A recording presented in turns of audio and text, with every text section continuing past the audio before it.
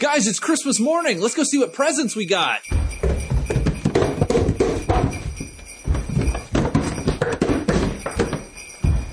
Open them up.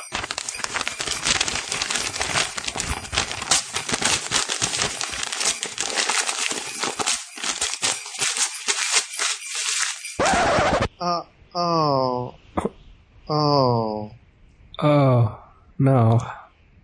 I got a Christmas puppy on DVD. I got a Christmas puppy on Laserdisc.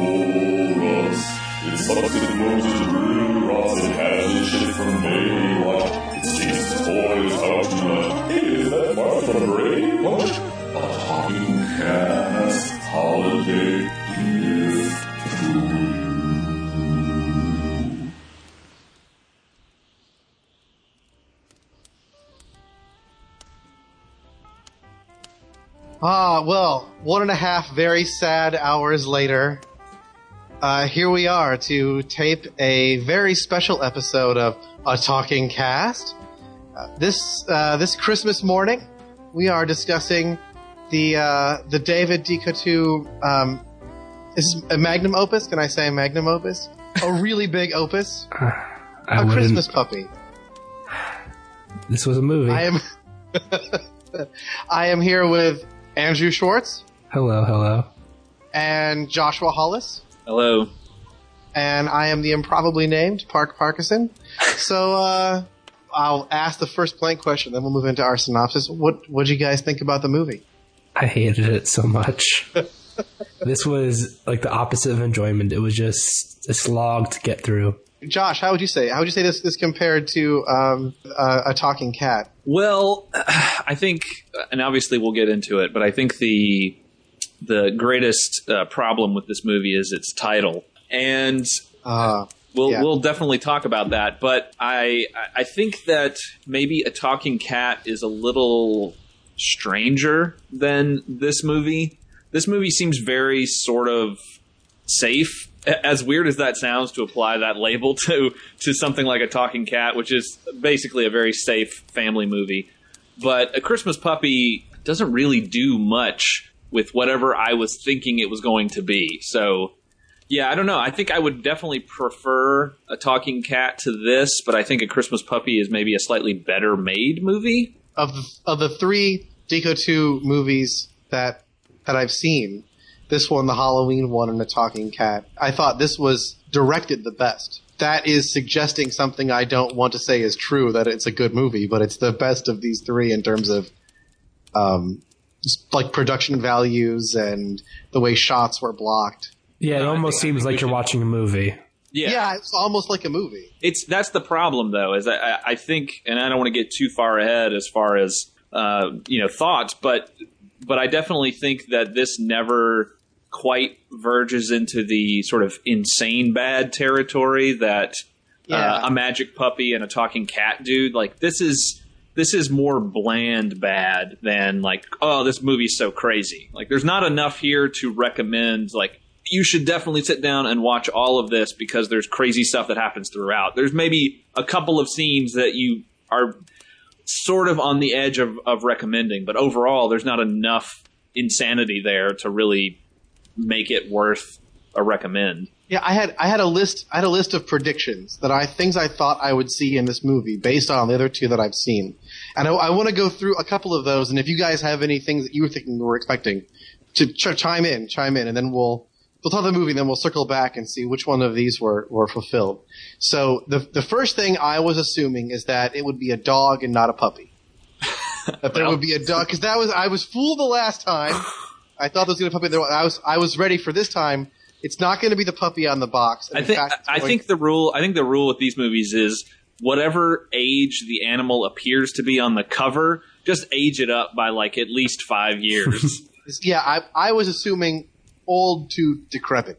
I was assuming there would be some grumpy teenagers and a sort of mixed cast of has-beens and never-wases with a few unknowns. That there would be a terrible score with some goofy-ass sound effects. And that the puppy, the dog, would speak, that we wouldn't see it for a long time. That my one true love, Christine DeBelle, would play a role at some point, and that there would be some awkward romance, some really badly written romantic scenes, some really awkward conversations about hooking up or getting together, where usually the guy, I think, is entirely clueless. That's just based on the other Deco 2 movies I've seen so far. Well, I would say that we should change your name to Nostradamus then, because most of that was pretty accurate. A lot of those things, yeah. And I also, did I say I was assuming we would find the porn house?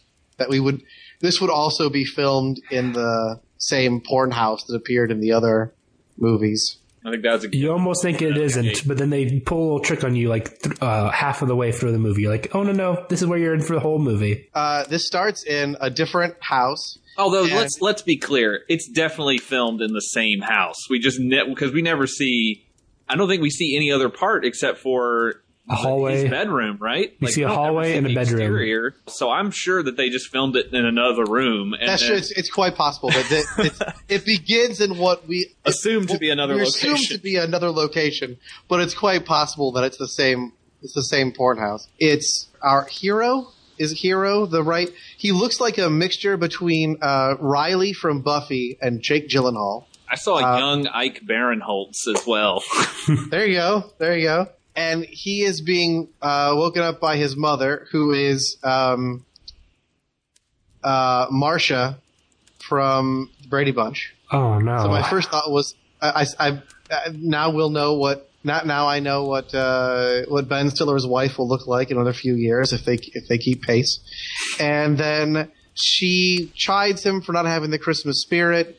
He goes to bed and he meets a Christmas spirit played by, I can't recall her name now, but was Vanessa Angel. Vanessa Angel, thank you. She was the genie on the TV show Weird Science. And then she makes him wear an elf costume. Well, what's weird about this is the bedroom he's in.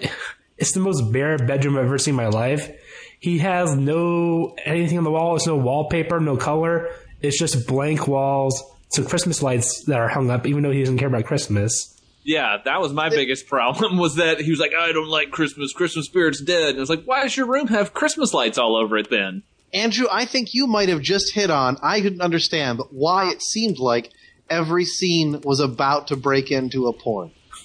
It's something about the bareness of the rooms mixed with the awkwardness of conversation that just says, any minute, someone's going to take their pants off. And this is going to start, music will begin playing. You missed a really big thing, I think, at the very beginning. We have the cutesy voiced narration that sort of sets up the story. Oh, yeah, right. Yeah, so before everything else starts, we have the narration where characters aren't introduced, but just... It's the thesis statement. It's supposed to be sweet, but it's actually very creepy. Yeah. A very creepy voice, kind of whispering, talks about the importance of Christmas, and it's like trying to be kiddie too. It's like, yeah, it sounds like a serial killer imitating a child. That's the impression I got. And the problem is that is introduced at the beginning, and then we do not hear it again until the very end of the movie. Well, it's a coda. Continuous. There's one other spot. There? Yeah, one other spot about 20 minutes in. Oh, when I'm going to call him Jim Gyllenhaal. When Jim gets to I can't remember his name. When his Jim Riley. Is it Riley? Yeah, Riley. That also fits. When Riley gets to the other house, because the Christmas spirit directed him to go and save this other family, to bring the Christmas spirit to them. It's like really sounds like her job. That seems a little shady. He goes over to the house, and then for a while we get sort of a guided tour of the house, guided by this disembodied voice. Oh yes, okay, you're right. And she's like, and here's Allie. She's kind of a bitch. And here's the dad, and he's doing his work and not paying to his family. And then there's the mother, and then we get introduced to the people, and they're all bad people. They all get like 2-3 minutes introduction each, so we have to like listen to this for like 6 minutes, just nonstop narration. Really long. And they're just like not doing much. They're like working on taxes or whatever. She's like trying to write something, and she's just in her bed like moping around. It's like. But that's very fitting because, in fact, none of them do anything for the entire movie. Nothing happens in this movie at all. Nothing. Let's lay on the table right now. Nothing. This movie. Nothing. This is a sitcom episode, like a bottle episode for a sitcom for Christmas that has been stretched out to like 88 minutes, and it's absolutely terrible. Every shot lingers for like 5 seconds too long, and there's no other locations. Once we get to this house, it's all inside the porn house. Because it's raining, and that has somehow trapped them inside.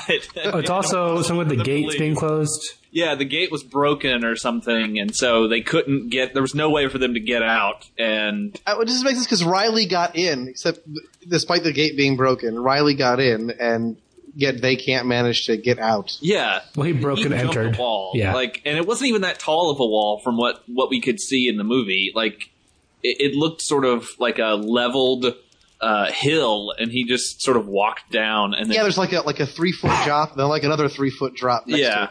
And just fine. You could get over that. It's not a big deal. Like, it's not like if someone had a heart attack in there, the paramedics would not be outside the gate going, nope, too bad. I guess you're gonna die. He tried. There are 2 different 3-foot drops. We can't make it over this. And I mean, once they're in the house, I'll toss you the intubation tube. So like once they're in the house, they pretty much don't leave the entire rest of the movie until we spent pretty much the whole rest of the movie. The very end, someone leaves and comes back, but the cameras stay there.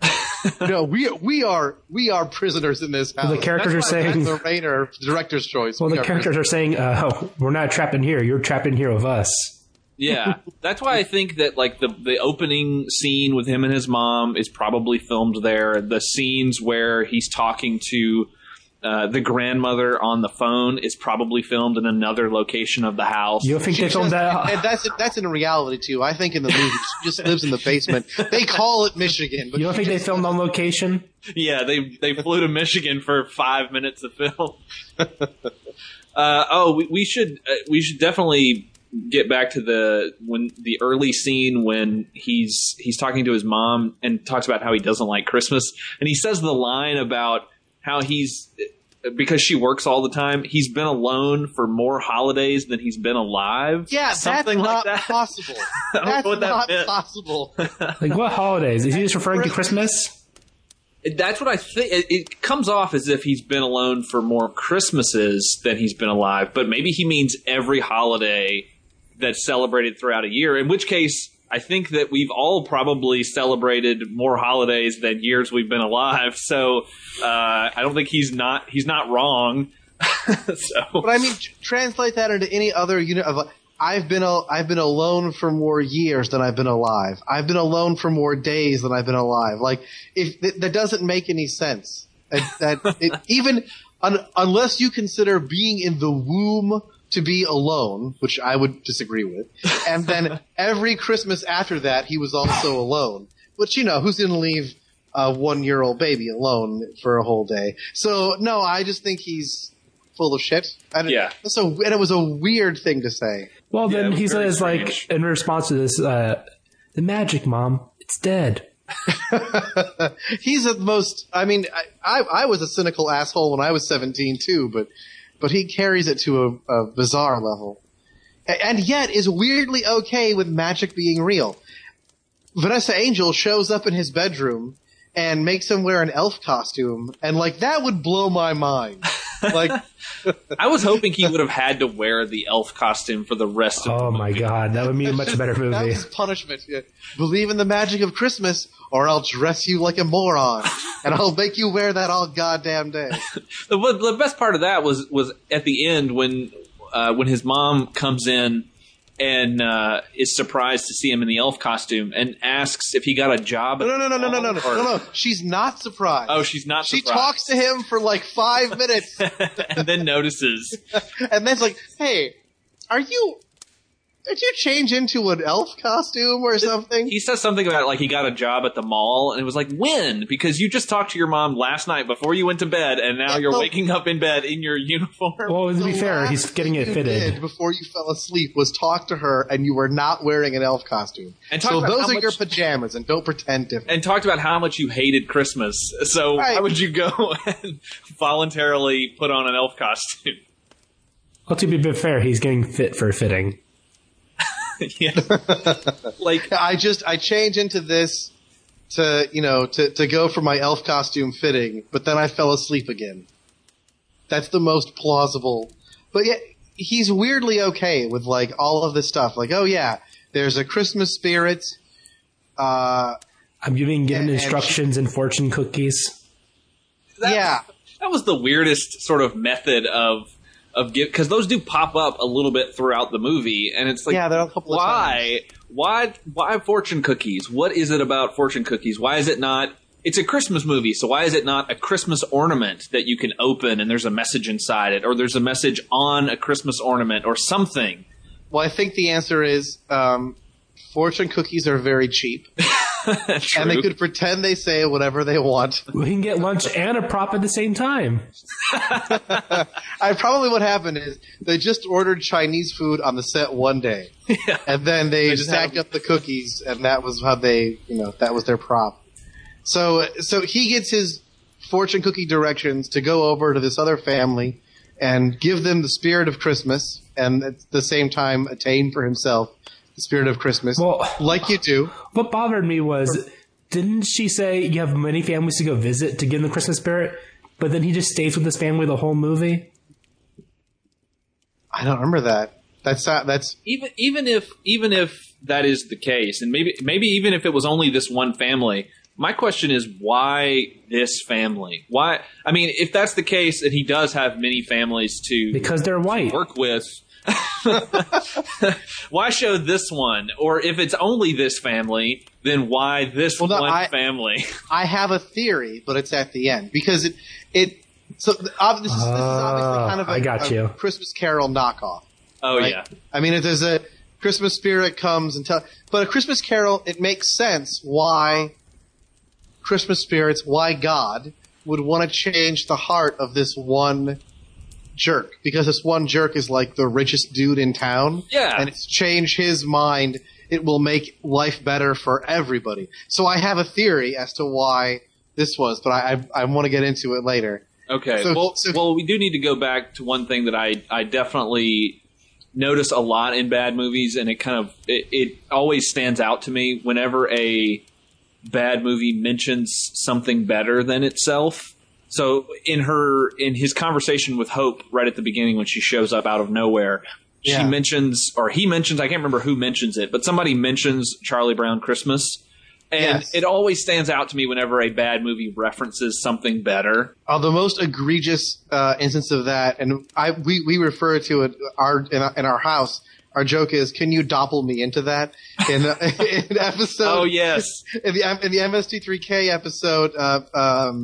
Overdrawn at the Memory Bank, they reference Casablanca like a lot. I mean, very extensively. Basically, the whole last 2/3 of the movie for a while, they're living in kind of a Casablanca land. They're at Rick's bar. Yes, and so I thought Raul Julia would make an okay Rick, but mostly just thinking oh Jesus Christ, I wish I were watching Casablanca right now. And the whole time I was thinking This music is also a little bit like the Peanuts movie music, only shitty. At the rich porn house, the tree looks like one of the bad Christmas trees, it's all metal.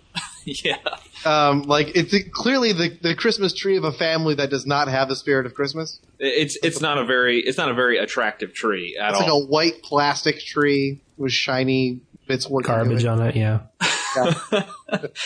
I did like when he shows up outside the house and he finds the other fortune cookie, and it's like right before he's talking out loud to himself, saying, "Oh, why am I doing this? Or what am I going to do here? Or, I wonder if this fortune cookie is going to tell me, or this house is where I need to be." And then he finds the fortune cookie and, tells him yes. But I kind of actually liked the moment where he sort of called himself out about talking out loud to himself.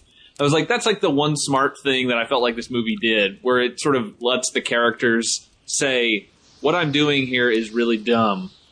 Why am I doing it? And then can keep doing the dumb thing. I got really bothered by that.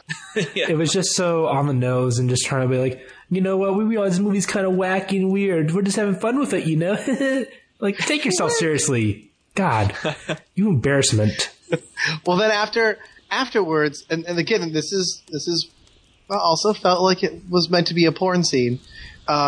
He's caught, like you would catch a burglar. He's caught kind of breaking into their yard, creeping into their yard by the mother of the house, Winnie, and she just takes him inside and totally believes him when he says, "Oh yeah, I'm a friend of your daughter." Just takes him inside, chats with him awkwardly for like an hour. And the whole premise of him getting into the house is just so creepy. Like, he falls down. Like, at first she sees him, then is upset, or she's like, she's very shocked because there's some dude that she doesn't know crawling through her backyard. Then he falls down and hurts himself, and she freaks out because he hurt himself and runs out and is like, "Oh, let me help you," and then puts a Band-Aid on him, and it's just like, why are you letting this trespasser into your house? Yeah, she has no way of knowing who he is, or that if some person came over and was like, "Oh yeah, I know someone in your house," I would say, "Oh, well, let me get that person so they can confirm that you're not just a crazy person off the street. Let me get the person who you say you know. They'll confirm that you should be here. And then if they don't know you, I will know to call the police or, push you out of the house or something." But let's just chat for a while. I'll get my daughter whenever.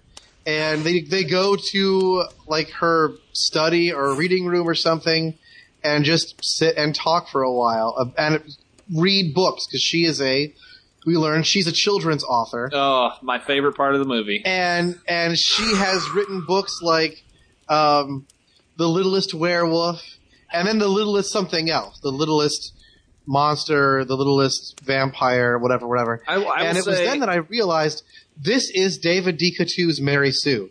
This is David D. Coutu. This is his character, I think. And these are her, this is her, like, a Halloween puppy books. Nice. The one thing I will say about those books is they looked more like right-wing pamphlets than children's books. They were just like pieces of paper with cardboard covers stapled to them, and like they looked like self-published books. They did not look like they're laziest looking things, and like her publisher needed another book. It's like there's no illustration on the front. It's just a blank cover with The Littlest Werewolf written across and kind of. I'm kind of uncomfortable with the idea of children read a book called The Littlest Werewolf, because werewolves eat people. They're like, and they transform from normal humans to werewolves, and they just, chow down on whatever they see. So, not for kids, lady. I am as a father, I am okay with that. I'm okay with that reading material. But they just looked. They didn't even attempt to make something halfway. Like I think at one point we see a cover of one of them, and it's just the crappiest clip art cover. It is just a light blue book cover that says The Littlest. It looks like a proof. It looks like something you would get from the publisher to go through and make sure you would edit. And it made me have a whole new respect for the first edition of the Iliad in The Boy Next Door, because at least there, like, they made a book that looked like, it wasn't a scroll or anything, but it looked like a book. Looked like a book, yeah. It looked like an old copy of a book, Right before they have the conversation about the Littlest Werewolf, she comes back to find that Riley has done something to their tree, has made it pretty, and it looked like to me all he had done is basically plug it in. So I don't really know. Oh, he put ornaments on, didn't he? Did he? Because I didn't even notice. Like a big bow on the kind of on the top or something. All I realized that it was glowing red now. It just looked like he made that tree look very evil. It looks like it was the kind of tree that has the lights already inside that you just plug it in. Yeah. Like it comes with lights attached to it. Yeah. That's a sweet kind of tree. So what? The laziest tree. Is this the point too where they sit around and start howling after they read the? Yeah. So there's the Littlest Werewolf, and he insults her other books and says they're all crap. Littlest Werewolf is the only good one. And then they howl for a while, and that's when the daughter walks in, who is a jerk. Yeah, she's an asshole. Yeah. She seems like a monster the whole movie, and she gets like no comeuppance for anything. Like, yeah, I stole my mom's credit card one time. She was banned from the internet once, we learned. The eBay incident. Yeah. How does that even happen? Like, unless a judge does that. She was one of the characters in the awesome 90s movie Hackers. Like, she got banned from the internet. Yeah, she hacked the world. Yeah. She confronts Riley, because obviously she knows that she does not know him. And, but she thinks that someone else she knows at school set him up or set her up, and he's supposed to go there and make an ass out of himself, which will somehow embarrass her, I guess. And film it all, which she's convinced he's taping this with his cell phone that's in his pocket, which also looks like an old flip phone. So for a myriad of reasons, that is not realistic. And then she makes him agree to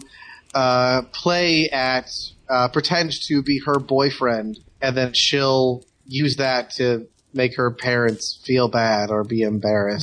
That's a thing that comes up, but then never really plays out. She does it like one time, but then she like stops it immediately. Yeah, I don't think she ever really says. Does she ever really come out and say to her parents that this is her boyfriend? No. I don't even remember. Like once, kind of before dinner, but then she becomes infected with the Christmas spirit somehow, which brings her to force Riley now, instead of trying to be her boyfriend, she's going to, in this very elaborate plot, she's going to get him to steal her dad's credit card and then call her grandmother and get her grandmother, use the credit card to buy her grandmother a plane ticket to come and visit them, and that will save Christmas. This is the most elaborate scheme. Yeah, because it involves, they have to make the dinner, everybody's they're going to dump a lot of spice into it. They have like a jar of sriracha and chili powder, hot sauce, and chili powder. Yeah, and they're going to put all this stuff in it, and that will make her father sneeze uncontrollably, because that's what he does when he eats spicy food. And then while he's sneezing uncontrollably, he's supposed to go and take her father's wallet and then call her grandmother and also the airline, I guess, and buy a plane ticket, and then call their grandmother and tell her, hey, there's a ticket waiting for you, whatever. You can't do this anymore. You can't buy someone else a plane ticket like that, and it's very difficult anyway. And then this will save Christmas. What was confusing with their scheme is it's just disgusting. Because everyone just starts coughing and hacking at this dinner scene. They're all like, blah, blah. And the girl gets like this really disgusted, like, I'm going to vomit face. Like, blah. I'm like, ugh. No, thank you. It made me think that just to help the actors along, they actually really dumped like a jar of hot sauce. They put an entire ghost pepper into that stew. Well, and no one is like, well, let's make more dinner. Yeah. Apparently they put everything they had into that, because they only apparently had frozen stuff, Pillsbury biscuits, or dinner rolls or whatever, and ingredients to make chocolate milkshakes. That is the only thing that will cure her father's sneezing. Yeah, she's like, oh, your father is sneezing because of spicy food. I'm going to have to go and make a chocolate milkshake. His father is the most, like, gastronomically complicated individual I've ever seen. Well, you see, when I have very spicy food, I sneeze. And the only thing for it is a chocolate shake. If I don't get a chocolate shake, I'm going to do it uncontrollably forever until I die. They talk about having a bunch of food in the fridge But they show the fridge, and it is exactly as empty as you would expect the fridge in a porn house to be. There's nothing in there. So then, of course, instead of buying a ticket for the grandmother, he, under the guidance of Vanessa Angel, the Christmas spirit, he calls the grandmother instead, and the grandmother agrees to pay her own way, and then. Well, she's using her Social Security money to get here. It's not really her money. Okay, so that is one of the best parts to me is when he calls the grandmother and she hears a sneeze in the background and goes, "Oh, is that my son-in-law?" This is before she realizes that he's at her son-in-law's house, before she realizes who this guy is.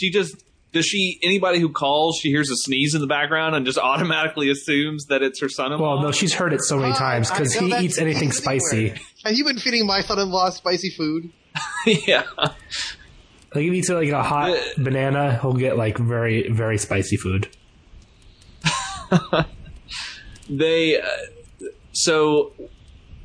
So, I mean, is that one thing I will say is that we've been talking a lot about this movie, and one thing we haven't actually mentioned is a dog, because despite this movie's title, there is not really a dog in this movie. There's not really there's definitely not a puppy. There is a dog, but you see it maybe this dog does not want to be in this movie times total for like maybe a couple seconds each time. It looks miserable each time it's shown on screen. Like it wants to get out bad. They made a dog out of a combination of mops and old dogness smell. Like it just looks like this sad little decrepit dog. I'm sure the dog is very nice. It is not a puppy in any way. No, there's no truth in advertising with these movies. The animals on the covers are always much, much cuter than what you get in the actual film, and this one is no exception. And the dog just is sitting on its bed. It never moves. It never really looks around. I mean, there's a couple of moments where you can tell the dog's alive because its head is up and its eyes are open. But I mean, other than that, there's no motion. There's no movement. It's just sitting there waiting for someone to stop filming it so we can go back to sleep. I want to mention before we get farther, this family is in like dire straits. Like their house is about to be foreclosed on. The reason they hadn't left for Christmas and gone to visit the mother is because they have no money.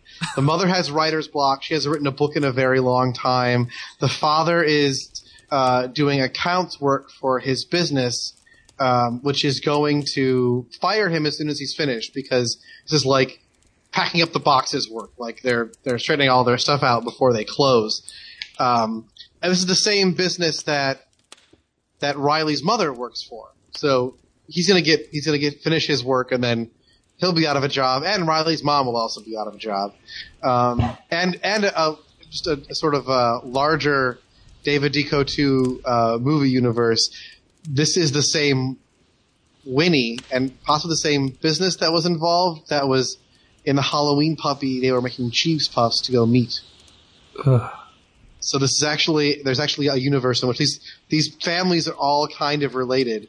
But the DDCU, David Duchovny movie universe. Yeah. So the family is in some real problems, which makes it all the worse that she's telling her not friend, some guy she just met, hey, so could you please steal money from my broke family to send a plane ticket to my grandmother? Because I'm sure, next day airfare bought on Christmas Eve, that's not expensive.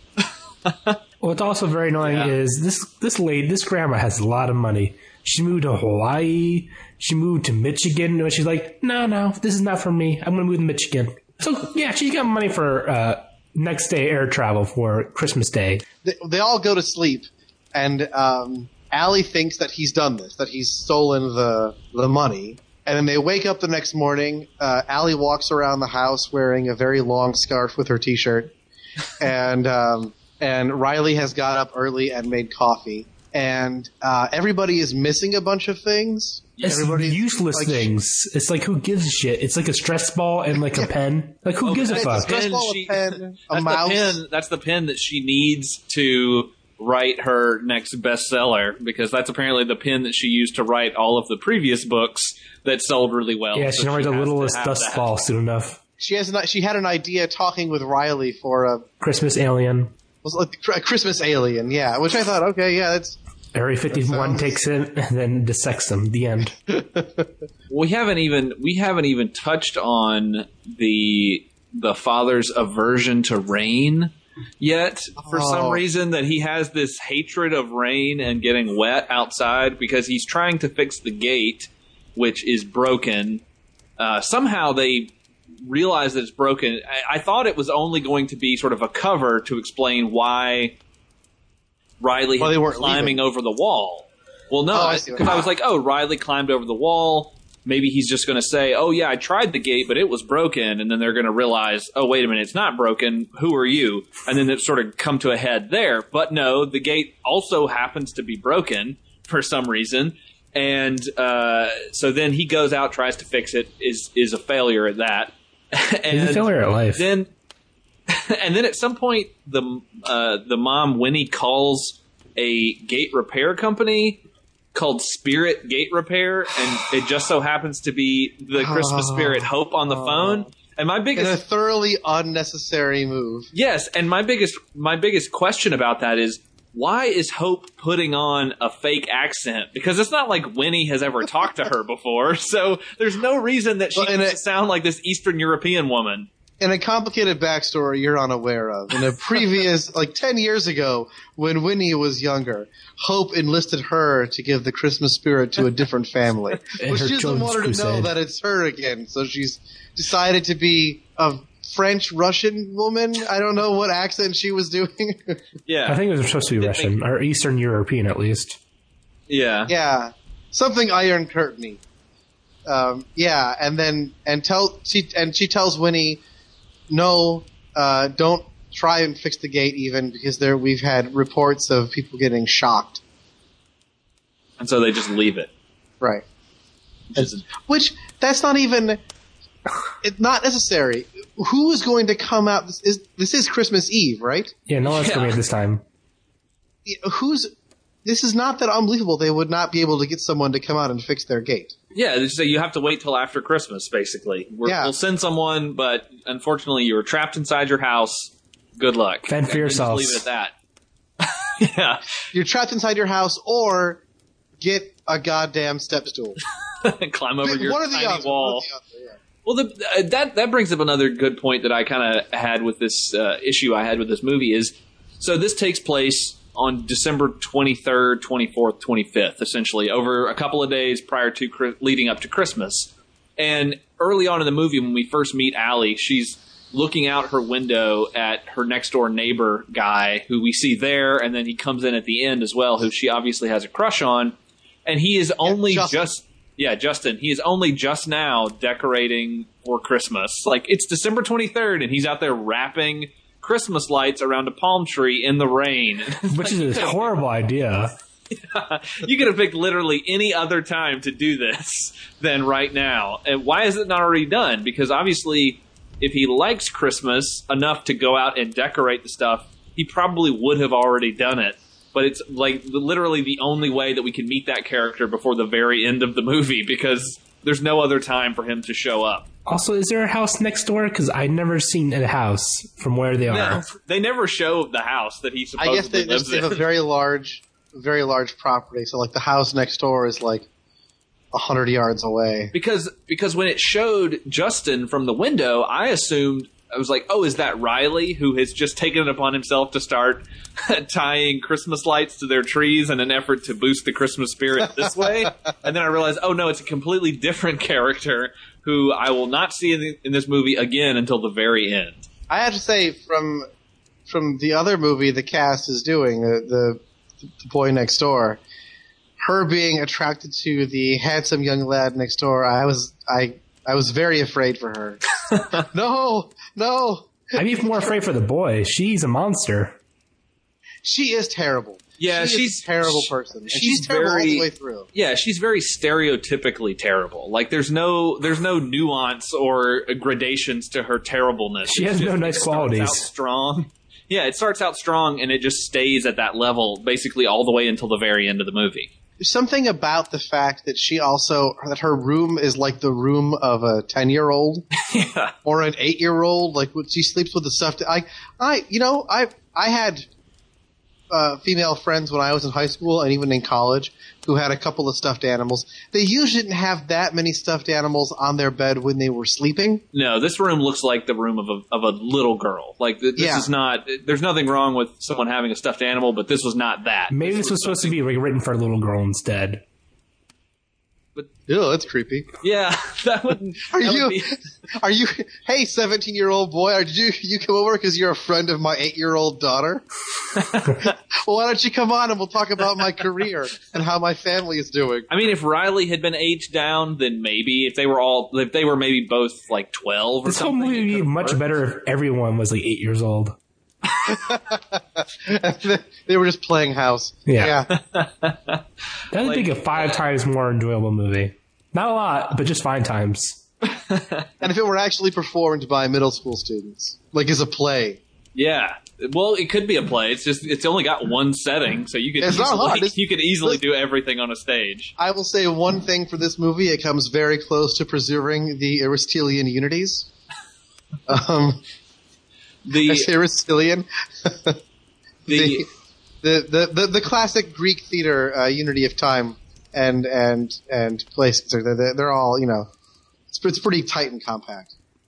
So I guess we should get back to them realizing that they have stuff missing and looking for it. They have stuff missing, and they assume that it was Riley. But it's all garbage stuff still, so who cares? Like, take it. It's from the fucking dollar store. Who cares? They think Riley took their pen and mouse and stress ball and stuffed animal. And so Allie is very mean to him and kicks him out of the house. Oh, and then Allie lets out that he used the father's credit card, and he can't find his wallet either, I guess, or can't find his credit card. But he can, anyway. Like, she doesn't reveal more of it. She keeps saying, he stole it. She doesn't reveal her Machiavellian scheme to steal the father's wallet. Their bond that was beginning to form, she throws that shit right out. She betrays him instantly with a crazy plan that she concocted anyway. And so he goes home, because, he's not trapped, because he knows how to climb a 3-foot, drop, not a big deal. And he goes home, and it's still raining, and they look all over for their stuff because maybe he didn't take it. And then it occurs to them that they can't find the dog either. Chompy. Yeah, Chompy. Fuck Chompy off. the dog. This is both not a puppy and it's not a dog named Chompy. The dog's name is not Chompy. It's so annoying because they keep saying Chompy over and over and over again. That's the thing. I don't think they name the dog at all up until the very end of the movie when they're looking for it. And once they name the dog, they do not stop saying the dog's name. There was one other spot really early on where they say the dog's name, but I could have sworn they said Chumpy. Which makes more sense anyway. So I thought it was Chumpy for a while, and they said, no, Chompy, Chompy, and just over and over, Chompy. And then finally they realized that the one place they haven't looked is outside, which apparently means the dog has somehow been opening the sliding glass door. That also does not make any sense. And hid their stuff outside in the fire pit. So I was thinking, so the dog self-immolated and the dog should find a way out of the movie. It has to get out of this. It has to get out of this somehow. Okay, here's what you dog. You have 2 options to get out of this house. You either jump this wall or you throw yourself into the fire. That's it. So basically don't they find all of their stuff in the fire pit? Yeah. It was solved very quickly. Yeah. Even though it's like a 10-minute search. Yeah, it does. Oh yeah, they go on that long search for the dog, trying to locate it, and with the scene of Winnie in the kitchen looking in cabinets like way off the ground, like cabinets up this near the dog ceiling. Doesn't have thumbs. Like it's not like this is not a magic dog. Like Halloween. I mean, kind of. It is we learn at the end. Spoiler alert. But it's sentient, so I feel very sorry for the dog because apparently You said, Josh, I think you said the whole time you were waiting for the spirit to like possess the dog. Yeah, I was expecting because it would cut to a shot of the dog, and then it would cut to a shot of Hope standing on the second floor looking down on them. And I was thinking, okay, so here's the moment where Hope is going to turn into a ball of glowing light and jump into the dog and then make the dog start doing things, or the dog's going to start talking or whatever. Or at least like talk to the dog. It turns out they're old friends. And that's why she's trying to save the house maybe, because like the dog is her buddy. Yeah, and or she makes the dog explode because it's Jewish. Maybe the whole thing is actually about giving Christmas spirit to the dog. They're just trying to convert this Jewish dog. Like, it'd be funny if the whole movie's like, no, what are you doing? I said, get the dog happy, not these fools. Yeah, that would make more sense as to why they're spending so much time with this family. Like, the dog is the important one. The dog's been contemplating suicide, jumping into the fire pit, and she's just trying desperately to get him to cheer the dog up before it commits suicide, and he fails, which is why they find the dog skeleton in the fire pit the next week. With all his favorite worldly possessions around him. It's very sad. They come back from the fire pit, and then the dog is just laying there on the... Not moving again, just slowly moving its head a little bit, like, looking at all these people like, I'm so scared. This dog has every bit of the charisma of a talking cat. Yeah, but I will say that Duffy walks around more. Like, even though it's the same shot over and over again... There's still movement happening. Yeah, he looks at things. I don't think this dog would chase a laser pointer. I don't think it would. It's had its time in the sun. This is its retirement years. Yeah. So then Grandma shows up, right? She wants to know why Riley isn't there. And they're like, oh, well, we were a jerk to that guy because we thought he stole our stuff. Oh, there's this great part where when she shows up, she sits down and starts going through their Christmas card. I think that's what it is. It's the Christmas card that has the really crappy clip art on the front of it. But she starts going through their Christmas card, and it's kind of criticizing it, saying that it sounds like a press release. And she has this really kind of snide remark to She breaks shit down for that family. To her daughter, she's like, haven't written another book yet, I see. Well, you keep using that line over and over again. Like, she slams her daughter for not having written a new book yet. And then everyone's asking, like, so when are you leaving, Nana? even the granddaughter, even Allie, she's like, Allie is challenging herself at school with, her new classes this year. And then she's like, really, Allie? Have you challenged yourself at all? Like, wow. Do you want my inheritance, Allie? Step up your fucking game. Presents are for winners, Allie. Winners. Always be challenging. Always be Christmasing. She gets them to bring Riley back, right? Like, she tells them that Riley needs to be there or they're not going to have Christmas dinner, essentially. Right, yeah. Yeah, she says to her son-in-law, I hope you like eating your shoes. Okay, you can go to your room, Nana. We're going to eat food if he's not here. We don't care. I'm going to dump sriracha over your shoes and shove them down your goddamn throat if you don't get that boy back. She's weirdly attached to the kid. I'm pretty sure. So is Winnie. Winnie and Riley have this very long, very flirty conversation when they first meet after she puts a Band-Aid on his bruised elbow. They talk. She is gazing longingly at him and laughing at his jokes, and like it's very much. Well, she sees all the years pass. I think they make it pretty clear that the father has been neglecting his family. He's not been around. Well, seriously, the next morning when they wake up, they're together and they clearly had sex, and she's like, let's just stay here and lay for a while. It's like she basically is like, it's been a long time since. It was really weird when he just threw out his full condom out the window. He shouted Merry Christmas. Just ties it up, whips it across the room, and it falls into the wastebasket. Yeah. So then what? Riley and his Riley and his mom show up, and that's just a weird scene because. First though, that to arrange. Oh, that's right. Yeah. To arrange that because apparently Riley has told Betty everything, and I mean everything, including that a Christmas spirit came and made him do this. So he's told Betty everything. That was not a good move, but whatever. So Betty says, "Why don't you call Riley's house and come over here?" And he says, she says to the dad, his mom works for the same company that you're about to put out of business with your work, your company that you're helping to close down. And he says, "Oh, I didn't realize that." And then he calls the company, and they make her come and deliver like accounting data to him, like accounts payable information. That's how he gets the mother and the kid over. He has a car sent for them to bring him over to his house.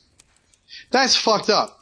Like, she thinks she's coming there to possibly get yelled at, maybe, to have to deliver, like, like she's not going to be in a good mood when she goes over there.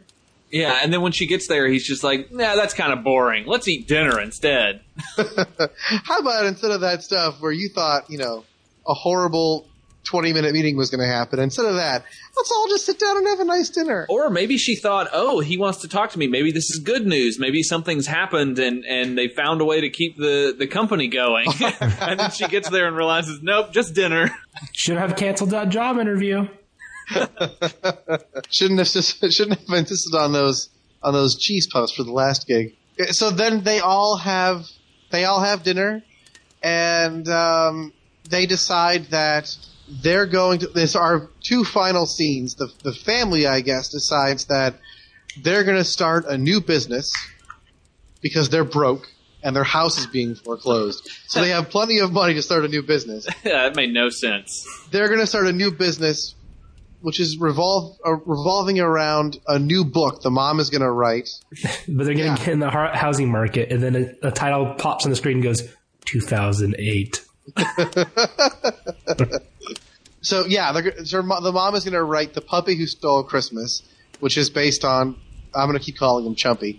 And then Betty and Riley, who are the real love story of the movie, if you ask me.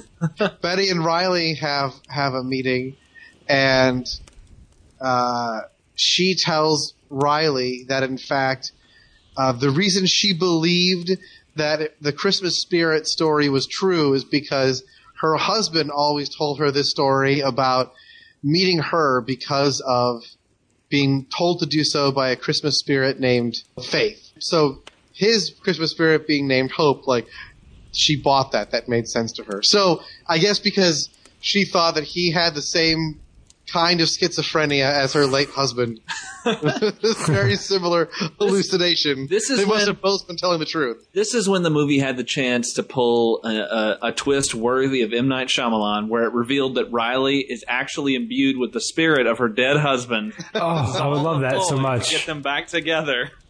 And he's using the help of the Christmas spirits to make this reunion happen. And but Josh, are you saying you didn't watch the post-credit sequence? Yeah. Yeah, we see the grandpa's Force ghost, and he waves goodbye, and then they fade off. That's the ending. And then Nick Fury shows up and goes, "The world's so much bigger than you think. I'm putting a team together. We're calling ourselves the Christmas Ghost." Yeah, and that's Riley's power is he can summon up Christmas ghosts to, I don't know, throw fortune cookies at the evildoers. Well, Riley's dress up into the scene is like the worst thing because he's like got a dress shirt on that's untucked. He's got like jeans, but then he has like this tie, and it's so terrible. He's got the top unbuttoned, and I think he has the button underneath that unbuttoned, but his tie is just like hanging loose. But they're both hanging loose in different directions. Like his smaller part of the tie is like hanging loose left. The other big tie is like hanging right. I'm like, what are you doing, kid? Fix it. Oh my God. I did literally want to like twist his tie around to fix his tie a little bit. Yeah, the back part is coming out. It was embarrassing. Hand motion's still not helpful. Where's the wardrobe department here? Come on. These are all their own clothes. So, I mean, that's pretty much the movie, right? Like, I mean, it just sort of ends at that point. Like, the dog narrates the end. We have the closing narration. This is a half-hour bottle episode of a sitcom stretched out to feature length. And it's not, there isn't anything quite as quite as kooky crazy. I mean, this is 4, but there isn't anything quite as kooky crazy as a talking cat. There would have been if the dog kept talking. Yeah. I think if the dog talked throughout the movie, there would have been something more there that could have been a little more interesting. Or if maybe, if like I had hoped was going to happen, Hope had possessed the dog, or had possessed Riley, or possessed something, possessed the Christmas tree and have that thing talk. Like, I would have been okay with that. But there's just nothing that is quite, even though there's magic in this movie, there's not anything that really is magical enough. I mean, in a talking cat, we have the cat that talks for no real reason. There's no reason behind it, but it does. And we have the weirdness of the weird, black diamond mouth that opens, and Eric Roberts' weird narration. And we've got, the magical Jesus collar and all that magic. So there's that stuff there. But this one, yeah, there's a Christmas spirit, but it doesn't really do anything. It just sort of shows up and disappears. Let's be clear about the magic in this movie. 2 magical things happen. No, 3 magical things happen in this movie. A young man has his clothes changed into an elf outfit. Fortune cookie hits him. A Christmas spirit answers the phone. Yeah. And a Christmas spirit frames a boy and a dog for theft. Yeah. Those are the 3 magical things that happen in this movie. Wait, did she do that? None of them are worth making a movie. Or was it the dog who's doing it? No, the dog says, as you can figure it out, I didn't actually steal Christmas. So... yeah, because she says that she and Hope are friends or something. Yeah, they went to college together. Yeah, yeah. They roomed together. They were in the same dorm. And that explains the dog. The dog is like 30 years old. Yeah. I hate that dog so much. They don't you have no idea. Yeah, she just says that they knew each other, but that's it. They're old drinking buddies. Yeah. That dog looks very hard up right now. It's seen some years. Yeah, I mean, I would say that this one, and we don't, and obviously in a magic puppy or a Halloween puppy, whatever title you want to use, that one, they literally do a spell that turns a person into a dog. So there's something, there's like explicit stuff there, and there is magic in this movie. But I guess that brings up a good point of this having had a different title, which is Christmas Spirit, which makes so way much more sense than a Christmas puppy, because as we've said, there's barely a dog in this movie. And the dog is barely there too. Yeah. And even on the cover of A Christmas Spirit, there is a dog which looks closer to the dog that's actually in the movie, but it's not the same dog, but it looks a little bit closer. And all of the cast is there, and it actually looks like it is legitimately representing the movie that you're about to watch. Although Riley is in his elf costume, which he wears for maybe a minute. Like or 2 minutes of the screen time. So that does make me wonder if there weren't 2 versions of this script or an original concept that actually had the dog more involved, but then they could not get a dog actor again, and they just, one of the Teamsters had a dog. It's like, sure, let's use your old dog. You can't really do anything. Well, we'll fix the script. It's not really cute. Yeah. It'll be fine. He can't move his head anymore. No, it's fine. It's fine. It's fine. You have to take care of his bowels every hour or so. That's okay. That's okay. We'll have someone wipe the pillow. We'll just shoot him one time.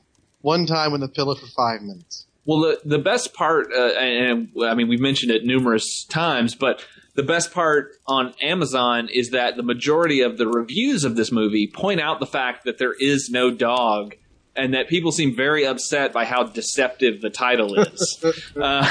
Like one of them that I saw was, one called it one of the worst movies they'd ever seen, which I don't think is very fair, because it's not really that bad. It's just sort of bland and simple without really being offensive or anything or alienating or anything like that. It's just kind of a bland movie. So I think that's kind of wrong. But this person says it's completely deceptive. The puppy on the cover is not in this movie.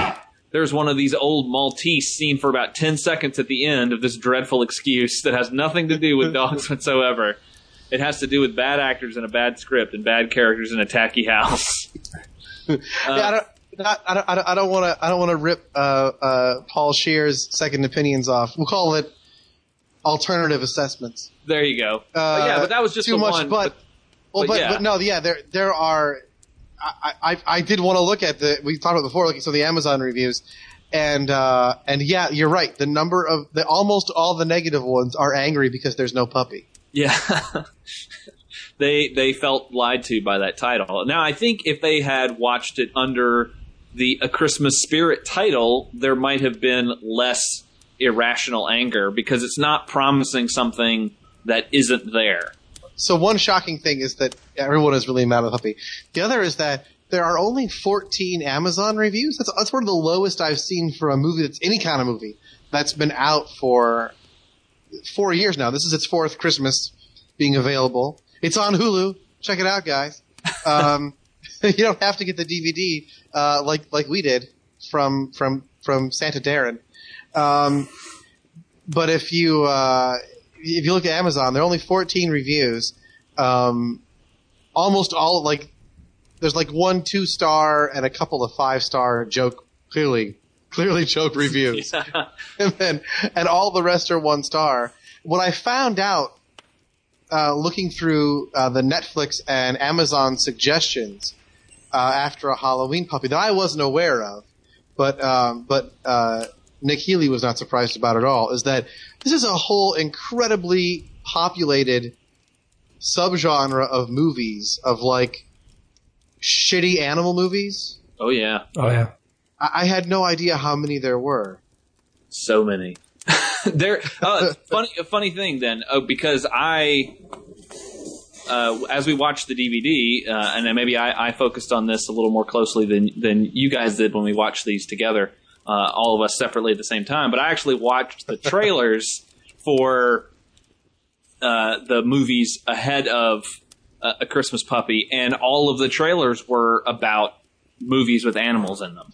There was a young spunky kid with a spunky dog, or some sort of thing like that, and that's pretty much how it happened. There was one that is specifically about a series of dog dance competitions, and they need to win the competition in order to save some dog dance school. So yeah, that's just let it burn. Who cares? Subgenre. It's a slobs versus snobs comedy about a dog dance school. Yeah, basically. Animal House, but this time it's for real. Well, yeah. This was. I mean, I've said it enough, but it wasn't. There wasn't just enough goofiness to it to really give it much of a recommendation, unfortunately for me. No, I actually was more interested in Amazon's suggestion of another dog Christmas movie, Up on the Rooftop. No, thank you. Actually, which not rated, by the way. So I'm assuming there's boobs. At some point, the dog snaps off all 3 of its bras. I actually was more interested in that. It was just terrible. I didn't even see that much of our slumming has-been. So before I said there were a few things I was expecting to see. We said we saw the porn house. There were grumpy teens and awkward romance, a dog and no puppy. The puppy was not voiced very much, but there was a little puppy. The porn house we saw. We did not see Christine DeBelle. I was very sad about that. No, but we got Marcia from the Brady Bunch, so that was sort of like a stand-in almost. Yeah, but because she was playing Riley's mother and not she wasn't there very much. No, she was barely in the movie. Not enough goofy sound effects. No, I think that actually might have saved this movie if they'd really peppered it with the goofy sound effects. That or had more stuff with the puppy. There was some good music where they were doing the spicing the food, and they were going to steal the dad's credit card. There was a mariachi version of Mission Impossible. Yes, that was so annoying. and that I would put that on my phone. That was good. I want that. It was like every note but the last note of the Mission Impossible theme. Like like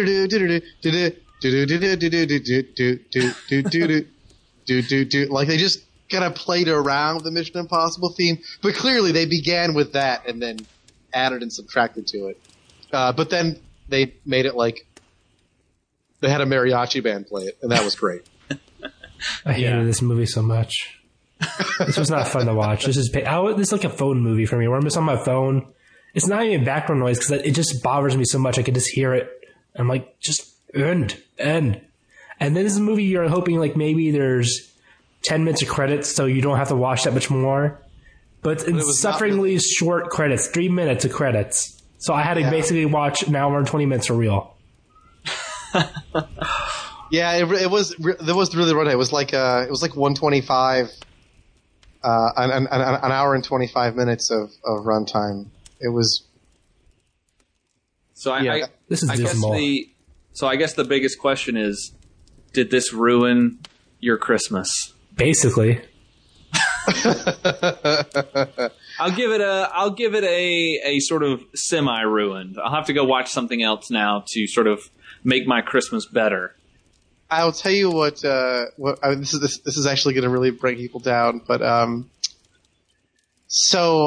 my replacement for Christina Bell was Janet Carroll, who played Grandma Betty, who was a total gilf, or jilf. I don't want to, however you pronounce it is fine. And she looked familiar to my penis, and I checked IMDb and found out, in fact, she played. This is like going back into sitcom history here, but if you watched Murphy Brown, she played Jim Dial's wife. And then I think at one point they got divorced or separated.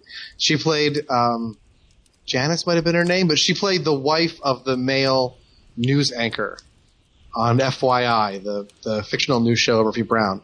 And they did an episode where she was like working at a cabaret, and she sang a incredibly sexy version of Brother, Can You Spare a Dime?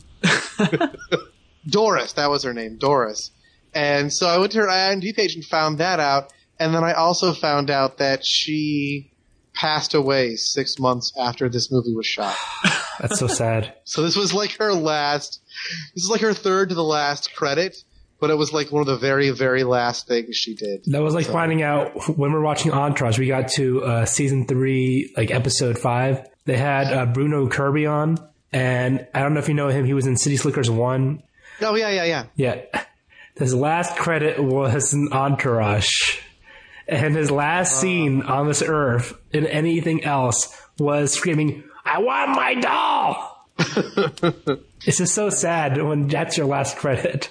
Oh, I was going to say, so my theory is this entire movie is taking place because at the end, she's going to write The Puppy Who Stole Christmas, and that book has to happen.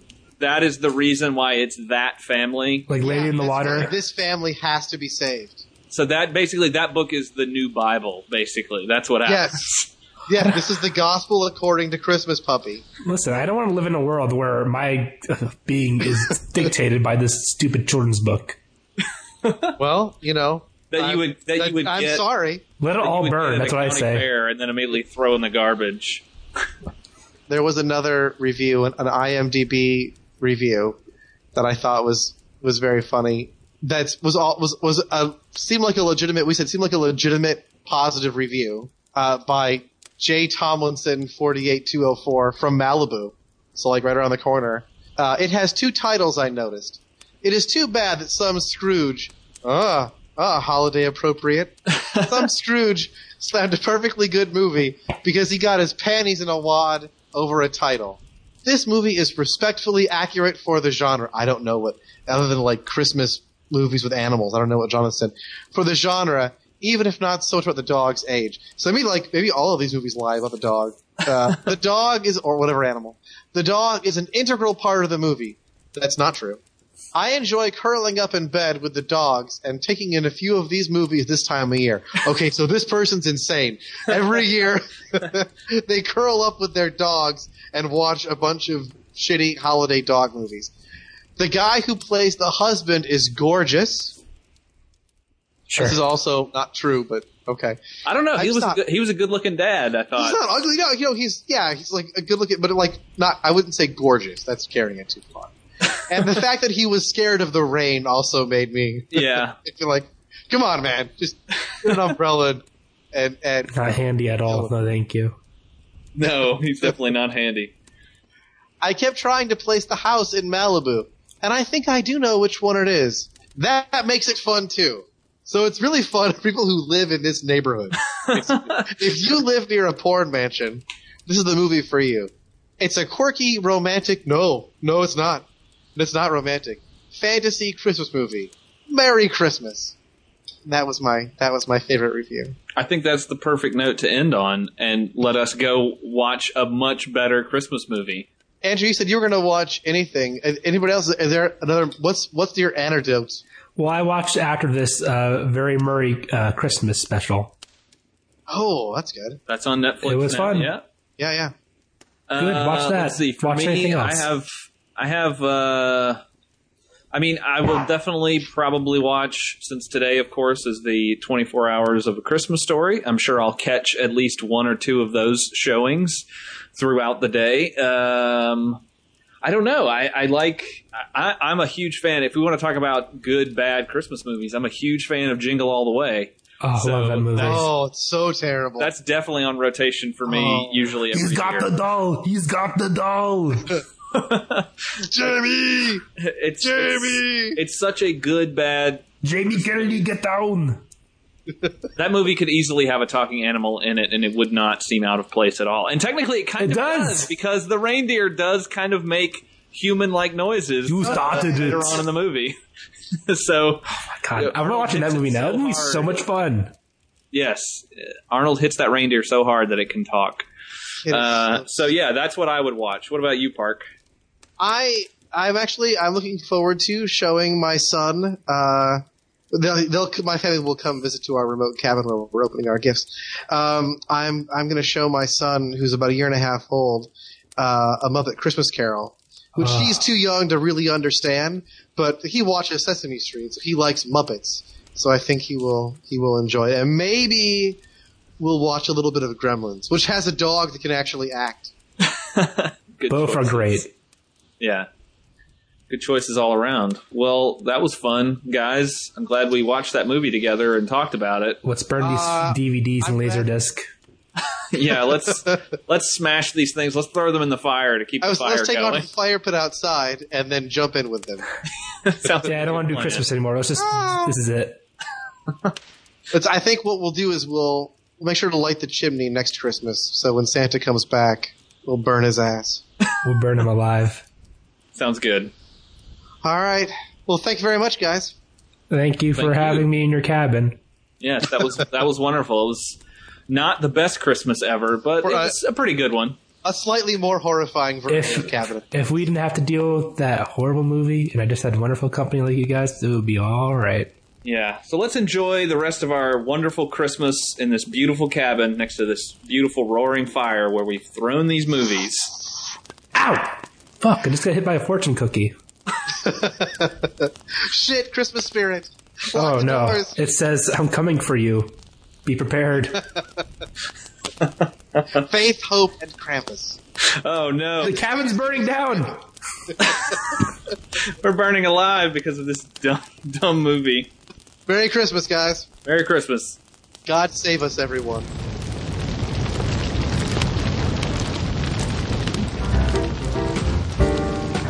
Thanks for listening to A Talking Cast presents The Christmas Puppy, the A Talking Cat bonus episode that nobody ever asked for. I was your host, the improbably named Park Parkinson, with my guests Andrew Schwartz and Josh Hollis. If you enjoyed Andrew's commentary, check out his podcast, Talking About Turtle, your one-stop shop for Entourage Slop. You can find more of Josh and his artwork at joshhollis.com. And don't forget to check out our sister podcast, where I sometimes host, The Cast Next Door, where we discuss the sizzling J-Lo micro-thriller The Boy Next Door, minute by exquisite minute. Executive producer Authors Darren Husted and Sarah Cantor. Artwork by Josh Hollis. Edited by Josh Hollis. A Christmas Puppy is owned by Rapid Heart Productions. No infringement is intended. Copyright 2015, all rights reserved.